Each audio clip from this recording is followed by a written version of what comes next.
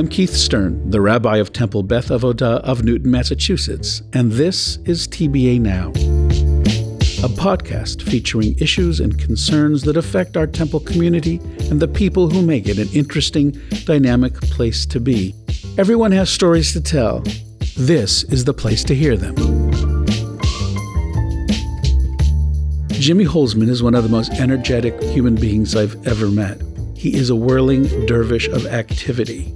From the time he was a kid, it was all about business and people and talking. He took that energy and became president and CEO of Ace Tickets, one of the largest independent ticket brokers in the country. How did he get there? And what happened when COVID stopped everything?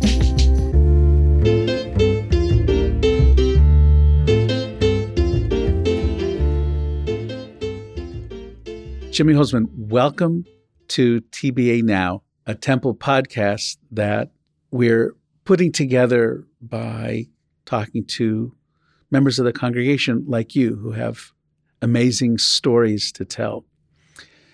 And before we jump right into learning your history here, which is deep, I wanted to begin by sharing a story about you. Some years ago, I, like every other person in your life, maybe more gently or less, called you up. Hey, Jimmy, James Taylor is coming to Gillette or wherever he was. I said, could you maybe get me some good tickets? You said, I'll see what I can do. You got us, for me and for Liza, you got us incredible tickets, great tickets. And shortly before the concert began, you showed up, which I thought maybe that's what you do for all of your venues. You show up and make sure your customers are seated. And you said, Rabbi, follow me. And you don't have to say thank you. Just say something nice about me at my funeral. You then led me and my wife to the first row. And our jaws dropped. And Liza turned to me then and said, this guy's unbelievable. Look what he did for us. And I said, I know, he is unbelievable. And as I was coming to talk with you this morning, Liza said to me, you're talking to Jimmy today, right? I said, yeah. She goes, please make sure to thank him for that experience. And I thought that kind of in a nutshell was something about who you are as a businessman, as providing the unique service that you do, and that you thrive off of the happiness that you enable people to connect to. And so to keep my marriage strong, I want to say thank you on behalf of my wife. And then, of You're course, welcome. Thank you from me. You know, it's funny. I'm going to tell you the truth because I actually do not remember that. Of course you don't. I mean, how many venues? I ain't the first or last guy you ever got a good seat for. And but now that I have, I wish you didn't say thank you because it's so slow. I was going to get to bill you this week, actually. But one of the things about great thing that the vocation that I chose is that you actually get to make things better for people. I think that when I opened my store and people would come to the counter, or when I drove before I opened my store and I would drive and meet people and I'd give them their tickets, they would hand me their money and they would say thank you like 100 times. And I was like, wow, this is a really good business. Well, they're giving me their money and they're saying thank you while they're giving me their money. I'm like, this may be a good, this may be a, opportunity here for, for an industry type of thing. So how did you even come to think of selling tickets to someone as a means of making a living?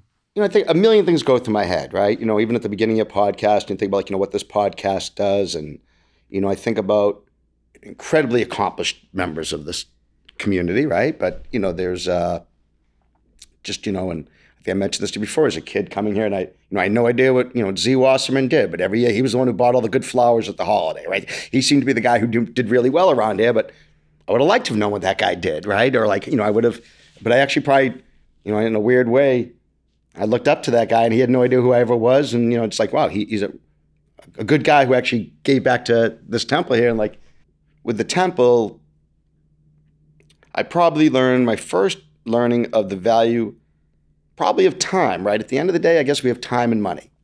I knew we didn't have all the financial means of some other members of this temple, but my mother always gave her time. She spent, as a child, I just remember her spending an extraordinary amount of time, at this temple. And her big thing being the rummage sale. And then I see the Cradles to Crayon box, right? And it's funny, ironically, I'm on the board of Cradles to Crayons, right? And it's for years we'd have a bin there to collecting stuff for the rummage sale, right? So, and now I'm connected to this bin there, still collecting those things. But, my mom, she loved those rummage sales. I mean, she hustled and worked those rummage sales. People dropped that stuff at the trailer. That was really grunt work. You sorted and all that. And, so I think I realized the value of time, right? If you don't have money, you have time. I was always enamored of being there at a big event. But 1975, Game 6 of the World Series, that Carlton Fisk thing, where the line, just to try to people imagine this, is the line at the box office started and it went down Jersey Street, Yawkey Way, whatever they're calling it now, hooked around Van Ness, came up Lansdowne, went down Brookline Ave, hooked up Boylston Street, and went to the Berklee College of Music and continued down Boylston Street there. Wow. People lined up to go to the World Series. And then it rained Saturday. And that was a pretty interesting experience because that kind of thinned out the herd, right? Who's going to stay? Well, the game's not till Sunday. Now you're and you're out there in the rain.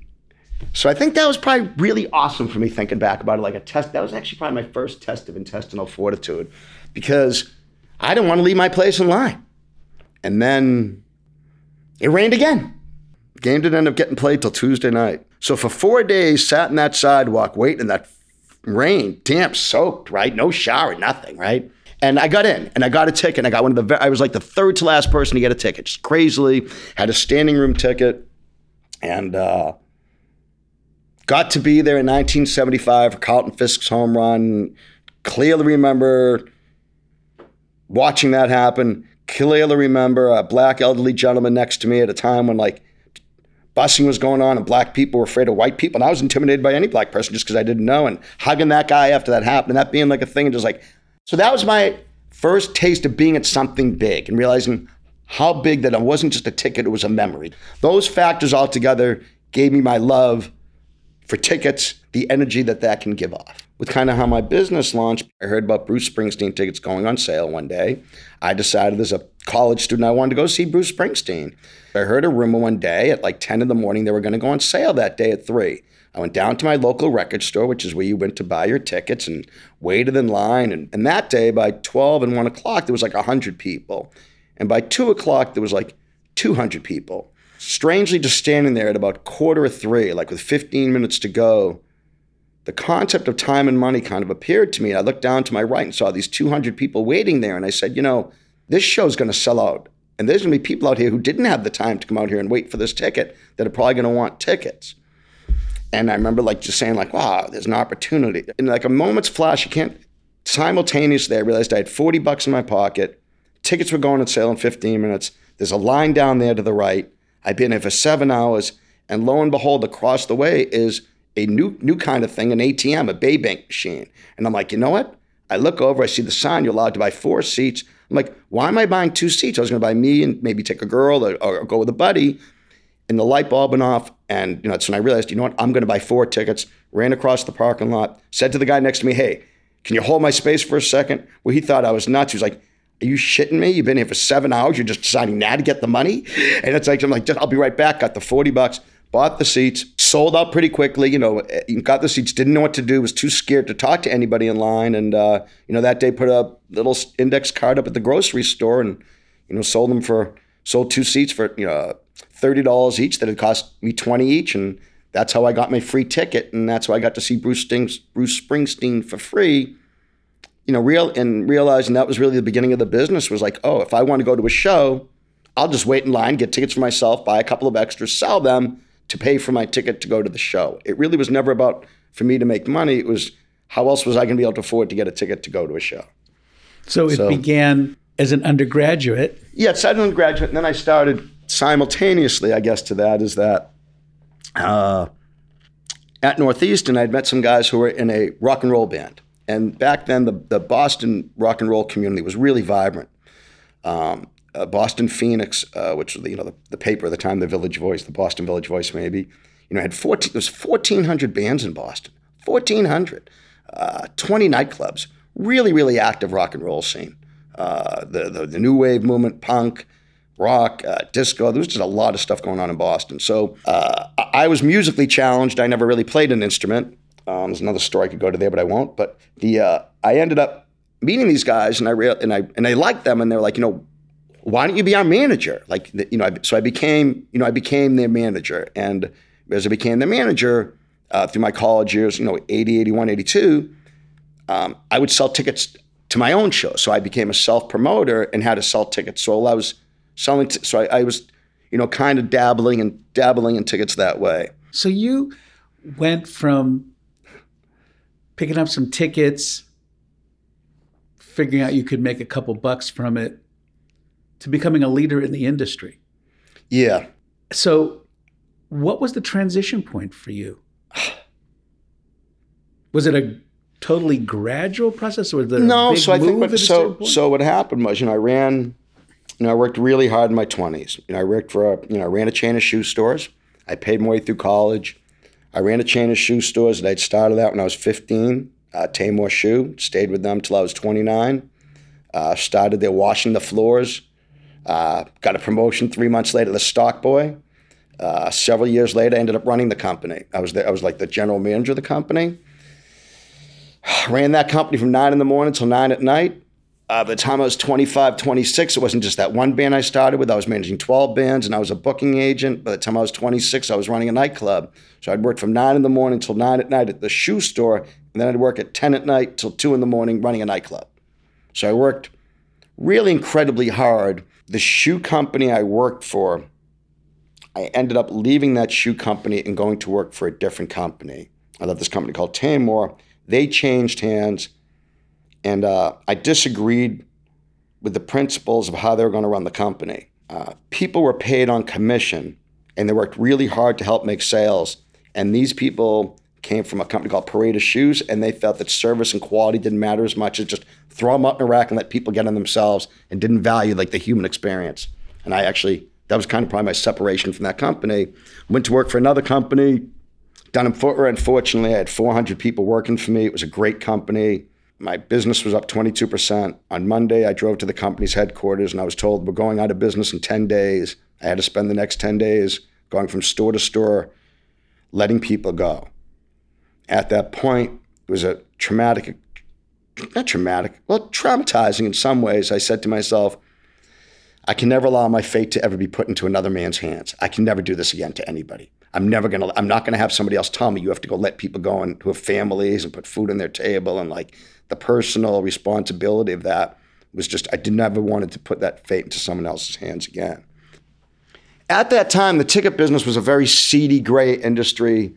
And it was run by, people in it were not savory, had some characters, many good guys, but many unsavory characters. And it was very odd to me. I'd go looking for different tickets for myself, and I'd call places up in the yellow pages, and I'd call them up and say, hi, they'd answer the tickets. Like, hi, I'm looking for tickets to go to this game. It's like, who are you? I'm like, my name's Jim. I'm just calling. It's like, who told you to call me? And I'm like, well, nobody. I'm just opening the yell. And they were yelling at you and mean to you. Wow, this is kind of an effed up business. You call people up to do business, and they yell at you and scream at you like they don't want to do business with you. I don't really understand why it's that way. And it made me kind of realize, wow, if you actually doing what I'm kind of doing and applied it in a bigger way, that you maybe really have a viable business opportunity here. So I decided This is ridiculous. This is an industry. People are doing it on corners and street corners. Why shouldn't it be done in the light of day? Why shouldn't it be done in a retail environment like I sold shoes? Why shouldn't I open a store? 98, I kind of looked at like 3 major events happening. That was we had the Ryder Cup at the Country Club, we had the Davis Cup at Longwood Tennis Club, and we had the All-Star Game coming to Fenway. And actually, I said to myself, the epicenter of that would be the corner of Route 9 and Cypress Street. That would be the center point. This would be my best shot of success. I have 3 events going on. If I'm ever going to open a store, this is the time to do it. And, lo and behold, I opened up Ace Ticket there and opened my first retail store. And, things went really good, and things went as planned. And we grew it to, a chain of 7 locations. And then the internet came along. Right? Like in terms of internet sales, right? That started like picking up steam, right? Like, and that, over like a 10-year period, retail brick and mortar became less relevant than the internet. And to scale, no longer was going to be physical presence. It was going to be online presence. You've done really well in this industry, and till March. Well, so people, seen your ads, people, you were a sponsor at Fenway, saw your name up in, must have been really thrilling. So, yeah, March. When did you start to get nervous about COVID affecting the industry, affecting you? Like in February, were you reading the reports from? So I think it was. So in November, a year ago, I decided to take a really hard look at everything I was doing, and I decided that, Chase is getting bar mitzvah in the spring. You're turning 60. You're finally going to go to Israel in June. I worked so hard. I wasn't the smartest kid, but darn it, I was going to try as hard as anyone else. And I said to myself, in May, I'm going to take it easy. I got to change my life. I got to enjoy the Cape more. I got to relax. I got to start smelling the roses.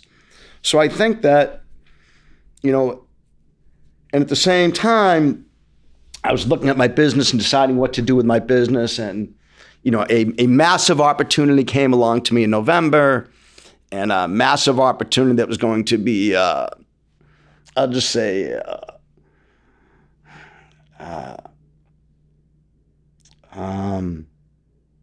life-changing? Life-changing.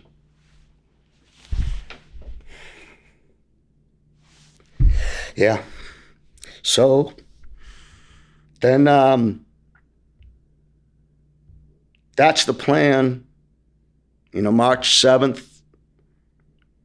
So we start thinking about it, and I think COVID comes up on the radar in February. Is this going to affect anything at Ace Ticket and what we're doing in business?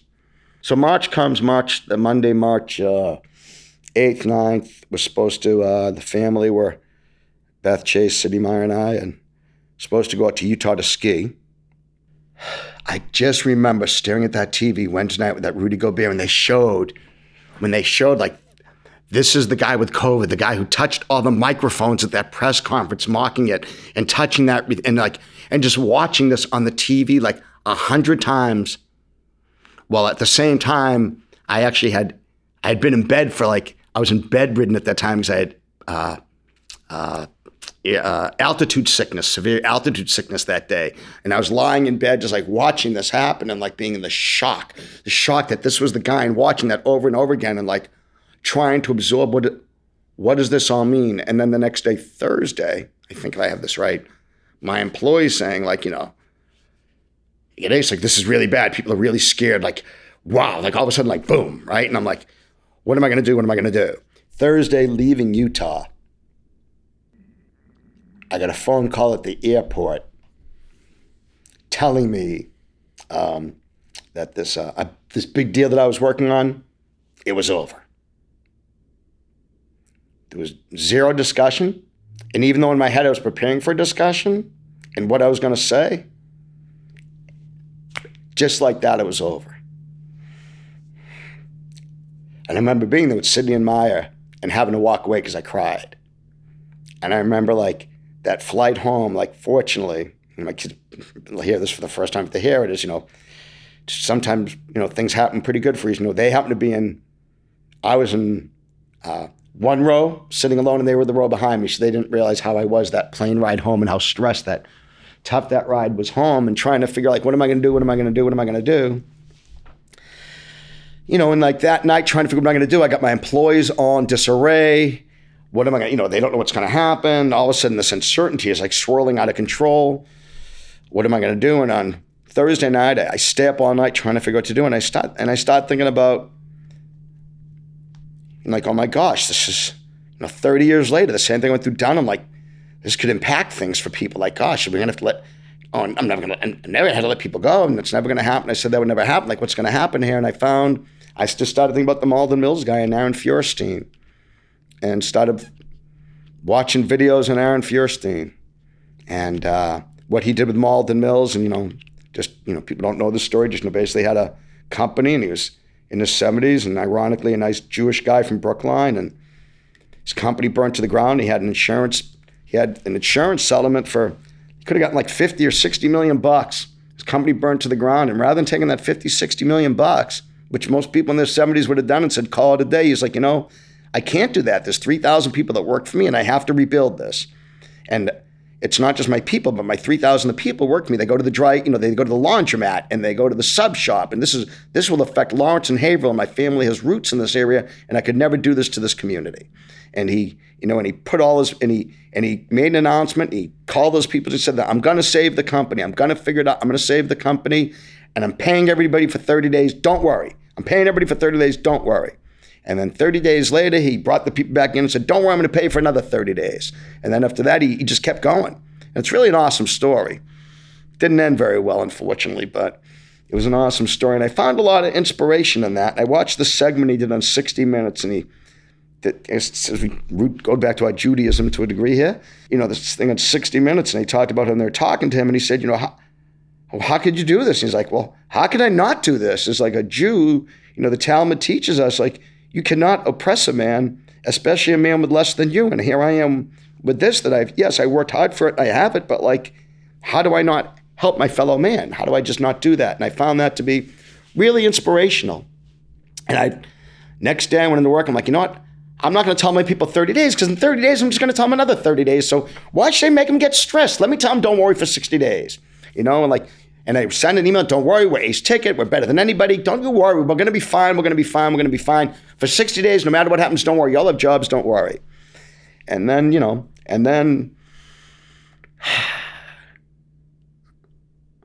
then Saturday, and then just somehow that Saturday, Sunday, Monday, boy, somehow things just got exponentially worse by the day. Not twofold, not threefold, not fourfold, but like tenfold. And just got really bad. Just got really bad, exponentially bad. Just every day it got exponentially worse than the next day. Your business went being down 70% to 75 to 85 to 95 to 99 to more than 100. And they'd say, well, how could that happen? Because that's when I made the decision to refund customers. So now my business isn't down 100%. I'm down 150%, 200%. But everybody refunded. Right. So, nobody else. So we were the only ones who refunded. Right. So this was a very interesting. So this was a really pivotal point for me too. This actually was. So while StubHub and Vivid and Ticketmaster and all the teams, nobody gave refunds. 0 people gave refunds. And I'm getting calls from customers saying, hey, can I get refunds? And I made a decision pretty quickly, like, how am I not going to give people refunds? This COVID stuff's going on. People are losing their jobs.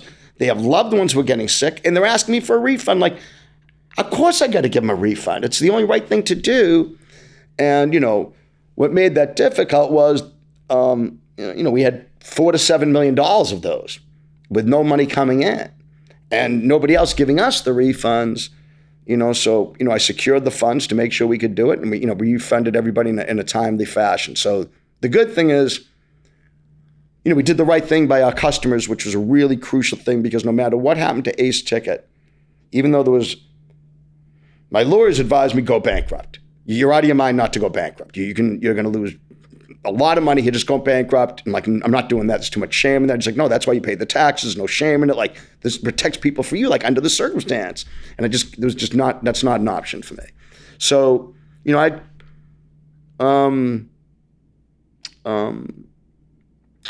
decided, like, you know, doing the right thing by my customers, that no matter what happens, even if at the end of the day I just lock my doors at Ace Ticket, I'm going to lock my doors saying, hey, I didn't screw anybody over. I did the right thing.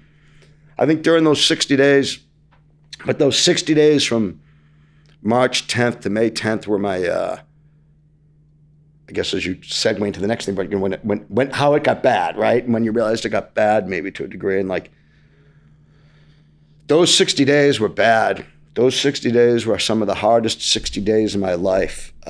Specifically,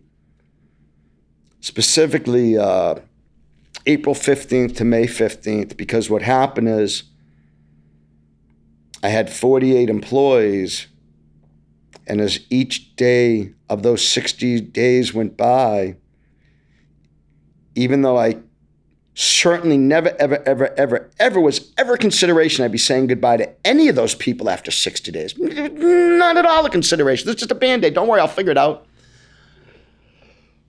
Well, the harsh reality was setting in. Is like, whoa, this is going to be it at the end of 60 days for a bunch of these people. I just don't have what am I going to do? I'm going to have no choice.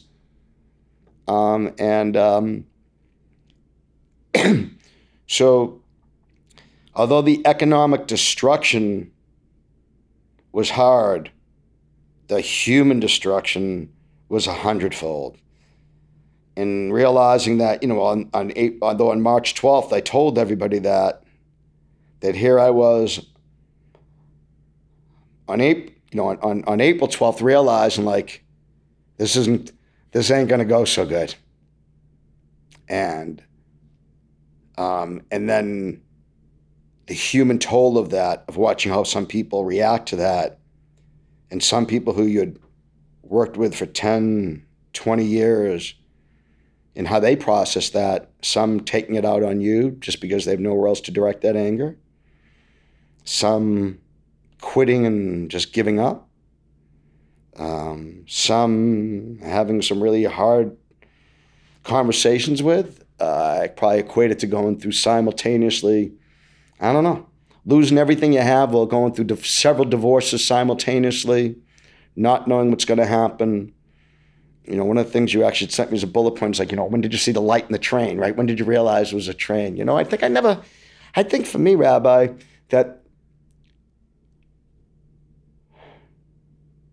so I actually, my dark period from April 15th to May 15th was so dark and everything went wrong that every day things just got worse. It was just like, just the amount of refunds were just, you know, we said we'd give refunds, they started being 1,000 a day to like going to like hundreds of thousands a day, and like your best customers and everybody, and then being in a situation where you were giving refunds and you weren't going to be able to get refunds yourself. It seemed like every day was like another big sale, and every day a employee of mine screaming at me, telling me that I let them down, or just these two people fighting, and just really thinking that ultimately the way that God has chosen for me is I was dying May 17th of COVID. I was completely convinced that was the end for me, that I was going to die on May 17th, on my 60th birthday, because everything is just going so bad. That was the ultimate end for me. That's how it's going to end. And really feared it sometimes. It was going to become a self-fulfilling prophecy at that point. But from April 15th to May 15th, every day cried. Every day cried for a period of 15 minutes a day to 6 to 10 hours a day, just downstairs in my basement because the kids were at school at home, and my office upstairs, Sydney needed it for better reception. But just being in the room in the basement, crying, or being rolled up in my bathroom in the middle of the night, just crying, just trying to process it all as to like, you know, what happened? And like, I'd come upstairs at dinner time. My kids would say, "How was today?" And you know, it's funny. We didn't say trains. They talked about trucks. I'm like, oh, for today I got hit by a 10-wheeler, or today was a 16-wheeler. Today was two 18-wheelers, and today was 2, 4, 6 trucks. And today wasn't bad. It was only a minibus. But every day I got hit. But I think as I looked at May 15th, and as I came out of that, and you know, the train never really ran me over. I never got run over. I think for me, trains have always come at me. So I think for me, it was like, I just had to get out of the way of that train and let the train go by and realize that train was going by. But as that train went by, processing that maybe, and, yeah, that train went by and it didn't run me over. It friggin' hit me and banged me around and I banged around, but it didn't run me over. It just bruised me up and beat me up a little more. But I guess, now it's like, that now that train's coming back, right? And I just got to make sure when that train comes back, I just got to do all I can, because when that train comes back, I don't know what speed it's going at, but I got to be ready to grab onto that train and, go back to success, right? And like, that train's coming back. Now, I don't know if it's going to be 3 months, 6 months, 8 months, 2 years. I don't know. But, it's going to come back. And when it does, I'm taking that train. And that train's going to lead me to the greatest comeback that I've had in my life. And that's, exciting, because that's going to happen. Wow. Do you think some of the industries that you've worked with as a ticket broker, do you think that some of them aren't coming back? Or let me rephrase it. Yeah, no, I don't see how they can come back. I think it's so the ticket industry, what people don't understand about the ticket industry is the way the ticket industry grew, pretty crazy, was based on reckless trust. It's a new word I just made up. I like it. And last year, just ironically, in the ticket industry, there was this beehive of activity. The two largest ticket companies in the world got sold, one being Vivid Seats, sold for $1.2 billion, and then StubHub sold for $4 billion. $4 billion. The company today is worth arguably zero, and that was just 6 months ago, 8 months, February. That's how much so these companies have taken on, this goes back to your question, what happened to, they've taken this tremendous amount of debt because they just got purchased. And now March comes, and all of a sudden they say to guys, March comes, the crap hits the fan, and StubHub and these other companies, Ticketmaster and the teams and everybody's like, we're not going to give you we're going to hold on to the money right now. We're not going to, we don't know if the game's going to happen, these postponed games, so we're not going to give you the money back yet. So the dominoes essentially are falling. Okay, so here's what happens. Now the NCAA regionals happen. There's $500 million worth of seats sold for the NCAAs, and the NCAA basketball tournament doesn't happen. And StubHub just gets sold, and this other company gets sold too. And the bean counter's like, hey, how's this work? And it's like, what do you mean? It's like, well, we owe these customers like $300 million. Like, where's that money? Well, we sent it to these guys. It's like, who's these guys? Oh, these guys all over the country that sell tickets. Like, well, how are we going to get that money back? It's like, I don't know. No one ever thought, I don't know how we're going to get the money back. It's like, time out, no more refunds. We can't give refunds because we're going to go bankrupt. How are we going to get the money? And it was going to be the death of the secondary ticket industry because it was a Mexican standoff to a degree, because the ticket brokers were no longer going to ship the tickets to the exchanges, and the exchanges were no longer going to pay them. And to the tune of hundreds of millions of dollars being owed. And as events went by, just more and more events went by, no one knew what was going to happen to the fate of the industry. Now, this story is still being written. This is live time right now, right, as to what's going on. But what's been fascinating, and something I'm pretty proud of actually as a ticket broker, is that those ticket brokers, like me, who have had their lives upended and devastated, and those companies having no clause of really clawing back that money. They can go to court, try to get people. It's like, hey, I don't have the money, buddy. That 97% of ticket brokers have paid all those people back. I mean, it's a stunning number. Stunning. It is. Well, they still haven't given their consumers money back. Right. So I think that ultimately what happens to them, I don't know. I think that as all of us in any business at any time, you have to do the right thing. And if you do the right thing, you're going to survive. If you don't do the right thing, you're not going to survive. And whether that's the 10 Commandments or the laws of business or the street rules of life or whatever it takes. Wow. What amazing stories that you've shared. And I really appreciate just how deeply felt these stories are. And one of the reasons you've been successful is because you take it personally. It's not just business for you. It's your name. It's your reputation. And we really admire that. And your intestinal fortitude that you picked up early on is clearly but I think it's the roots that I had, like pulling hair today. Like, it's like this temple was very similar to me, being from Oak Hill Park and being the have-nots. And I remember this temple where that little white building and coming here and then going to other kids' temples, right? And we were like the have-nots, right? We were like this white building. I thought it was fine and dandy until I went to other temples. I was like, whoa, right? And then, building this was like, the most unbelievable thing ever, right? And like this here, no, it's the most unbelievable thing ever. But like, we were in that little white building over there. That's what I remember. This is the new temple. I still call it the new temple. It's built in 71, 72, right? The new temple. It's like, but that's what I kind of remember. So I think that, I think the grittiness of Jews or the grittiness of the people from the Northeast or the grittiness of maybe this community and the grittiness of the grittiness of getting through this, the grittiness of, it's like, I have friends, one of the things I was doing with I have other fellow Jews in my industry. And one of these things I was doing with my deal was, this big deal I was doing with other fellow Jewish businessmen. And they always kid me like, Jimmy, this is you leading us after 40 years out of the promised land. This is it, that 40 years, right? And I got to tell you, it's like, there's times that are really hard. I will tell you that, a week ago when they canceled the marathon, holy cow, that was a bomb.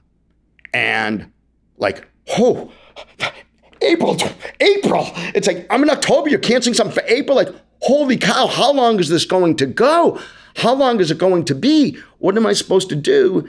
And I said to myself, like, wow, this is like being like Moses in the desert. I have no idea what I'm doing out here. I don't know where I'm going. I don't know where I'm supposed to be going. I'm telling people, the employees are still like, follow me. And I'm going, and I know I'm going there. And I know I'm going to get there. But I have no idea where it is I'm going and how I'm going to get there. But I know I'm not going to give up. And as Jews, we don't give up, right? We keep going, right? And I'm going to keep going. And I don't know, maybe there's a lot, right? Because I know, like, historically, we're going to get there if we just keep going. So I'm just going to keep going. And it's going to feel really good when I get there. And we'll follow you.